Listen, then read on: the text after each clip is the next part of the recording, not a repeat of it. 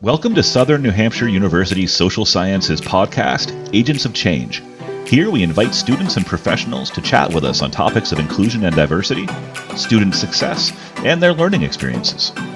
In this podcast, we will hear insights and personal accounts of people who have persisted against the odds and impacted positive social change. Join us as we learn how we can all be positive agents of change.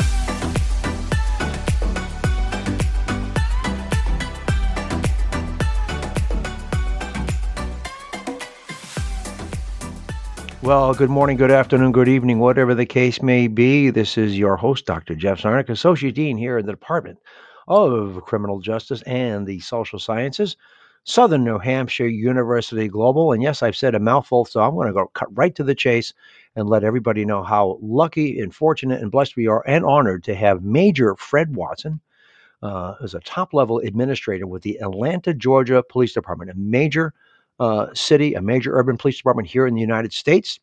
He's also one of our, yes, prized adjunct professors here in the criminal justice program, and we want to welcome him today. So for the students' sake, please listen up. He's has some great experience, great advice and counsel, and can let us know what's going on. So welcome, Major Fred, and would you just give us a brief little background? How long have you been with Atlanta PD and your present responsibilities? Hey, thank you, Doc. Appreciate you having me on here. My name is Major Fred Watson. I'm originally from Chicago, Illinois. I've been with the Atlanta Police Department for 22 years. I joined October 10th, 2000. I currently serve as the Training Academy Director for the Atlanta Police Department.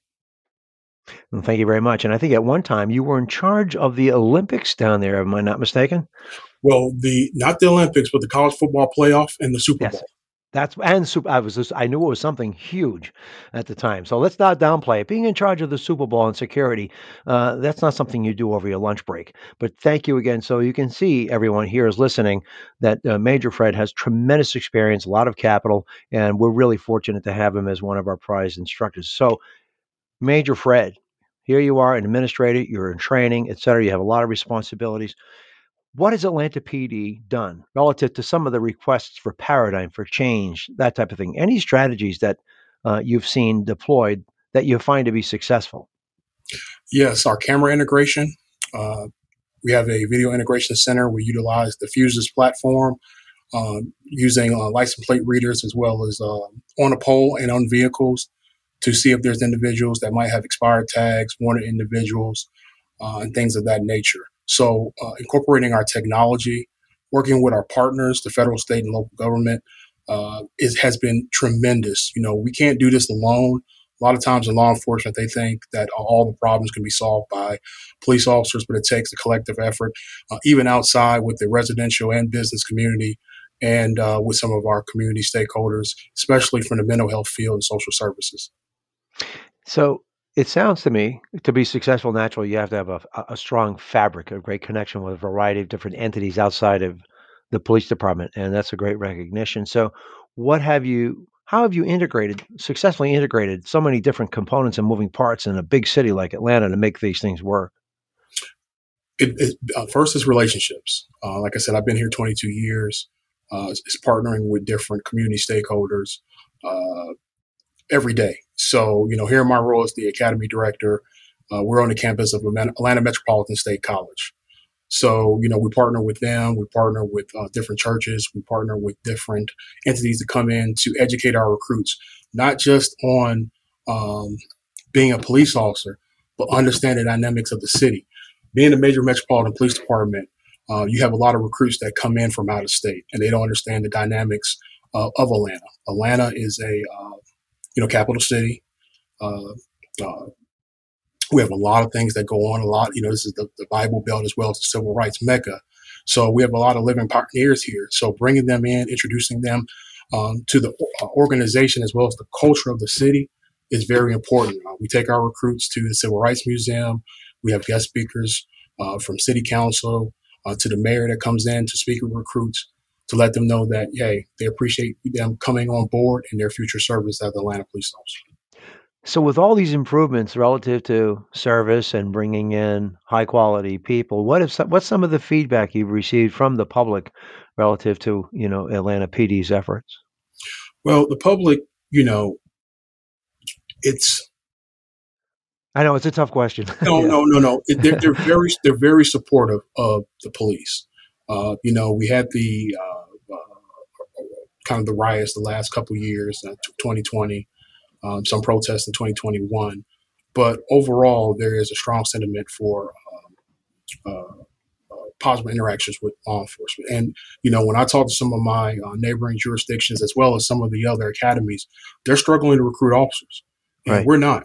And so we have 4 academy classes running right now. We average about 25 to 30 in class, and we actually have a class in field training, which is 12 weeks. So, and they're asking, how do we do this? And it's just the city. It's not just marketing the police department, it's marketing the city, marketing the culture, and what we can bring um, to them and what they can offer to the residents of this city.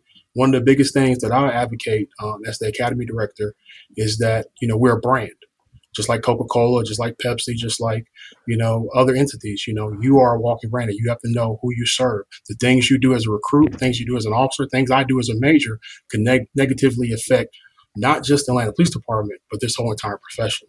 So, Right. the biggest things that we advocate is, building those relationships, get to know the community, and talking. We're in a social media phase, so a lot of recruits coming in, they text. Some text like they type, but then also some limit the communication that a lot of us grew up with.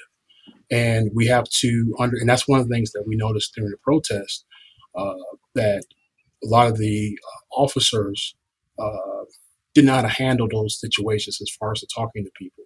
And it's just being human, and that's one of the things that we kind of advocate. Get out of your shell, get out of that car, don't drive uh, 30, 40 miles per hour down the street with the windows up. Park, get out, engage with the community, get to know the people, not just residential, but the business community as well.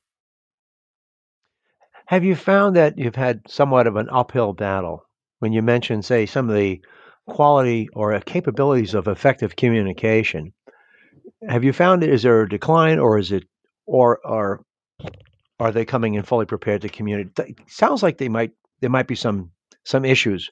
You mentioned, Well, this you is know, the thing. You got to understand, like, I came on 22 years ago, grew up in a major city, Chicago, came down to attend a college to play football, was on scholarship, uh, actually pledged in a fraternity, and did other things on the campus. And everybody doesn't have that opportunity.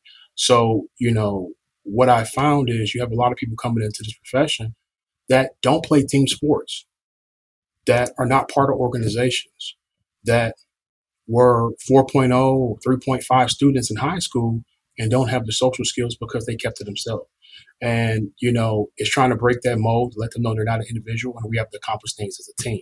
So when they're in academy class, if one mess up, they all mess up. And if one person doesn't know something, then they all don't know something. So trying to get them out of their shell. And one thing I noticed being the academy director, when I'm here, I engage the recruits, I talk to them, and I'm very personal with them because I want them to understand that's how they need to be in the community.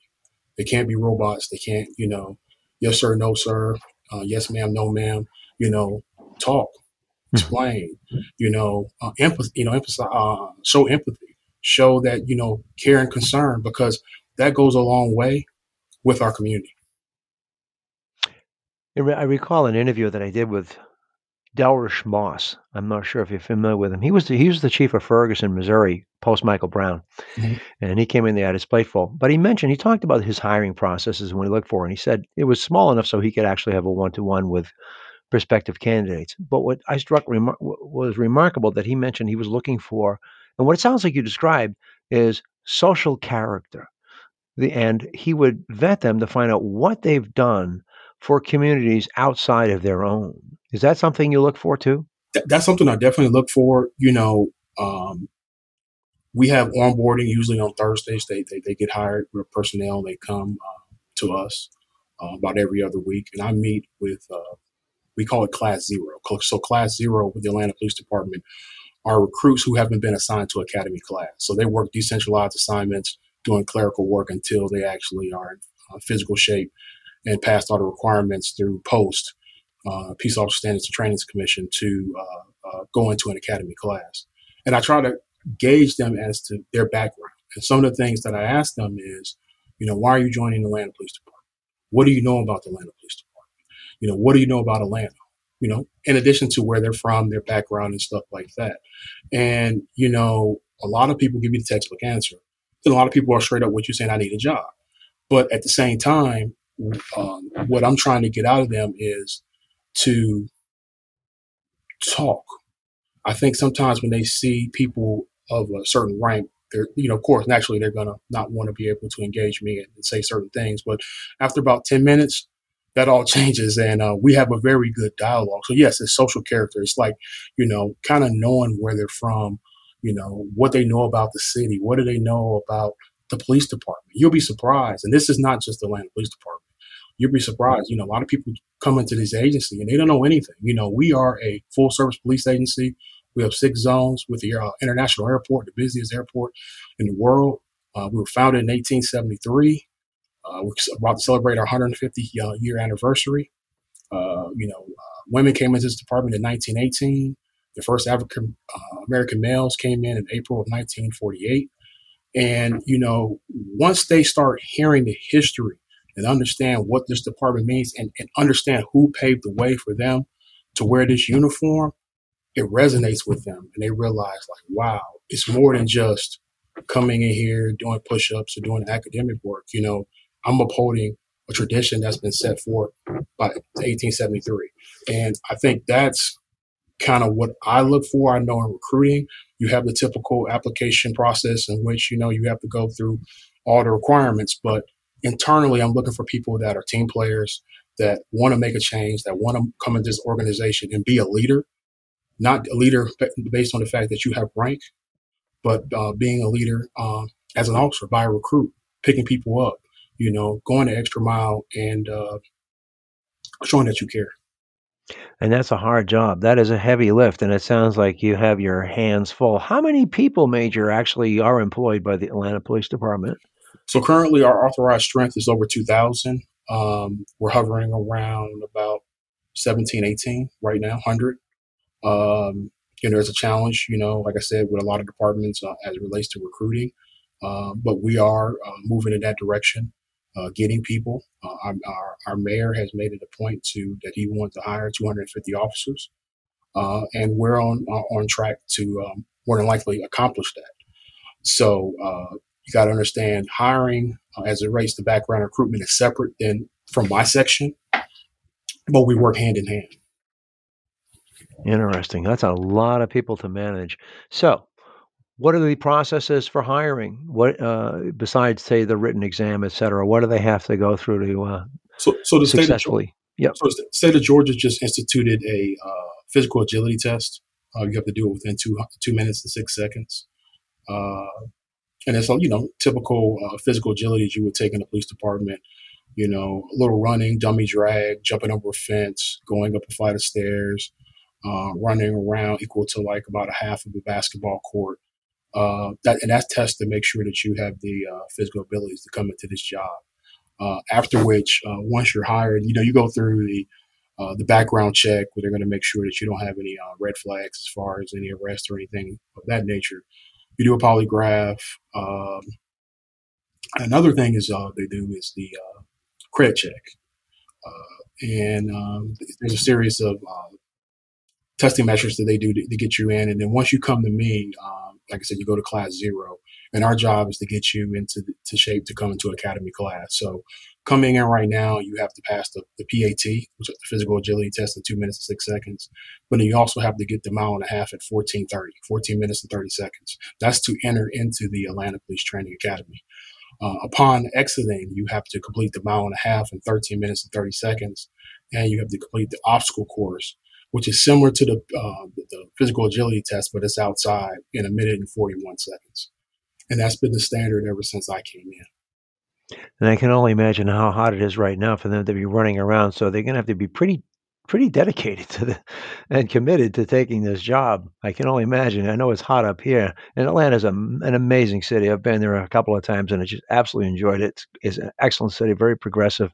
It really is a jewel of a city, and it sounds like from what you've done, the accomplishments in your role, several roles that you've assumed, really met with a lot of successes, Major. It's absolutely incredible. So, one last question here. Relative, let's put our educator hats on and that's because you are one of our best and most finest instructors in the classroom. How how important is academic prowess, the skills such as good writing, etc.? How important it is, and what do you look for in that? So, first, before I answer that question, I just want to say everything that I've done in my 22 years hasn't been done alone. I have great mentors and supervisors and peers that have helped me throughout the years. And, that's one of the things is always trying to pay that back and making sure you're bringing somebody up. So I just wanted to kind of let you know it's been a great ride, but I did not do it alone. And this is a great department with great people, great leadership, great chief. But the academic aspect is critical. Right now you can come into the Atlanta Police Department with a GED or a high school diploma. There is no requirement like some cities that you have to have a associate or a bachelor's degree. So one of the things that we're actually trying to do now is work with Atlanta Metropolitan State College and some of our neighboring schools to push education, not necessarily just for the promotion, not for the pay, but the benefit of the academic theory associated with the work that they're going to do. I was a business major when I went to college, so criminal justice theory I didn't understand. I learned that in the academy, criminal procedure, different things that we received. But when I got my master's in criminal justice, I was able to understand and be able to put everything together. And I think, when it comes to writing, is critical.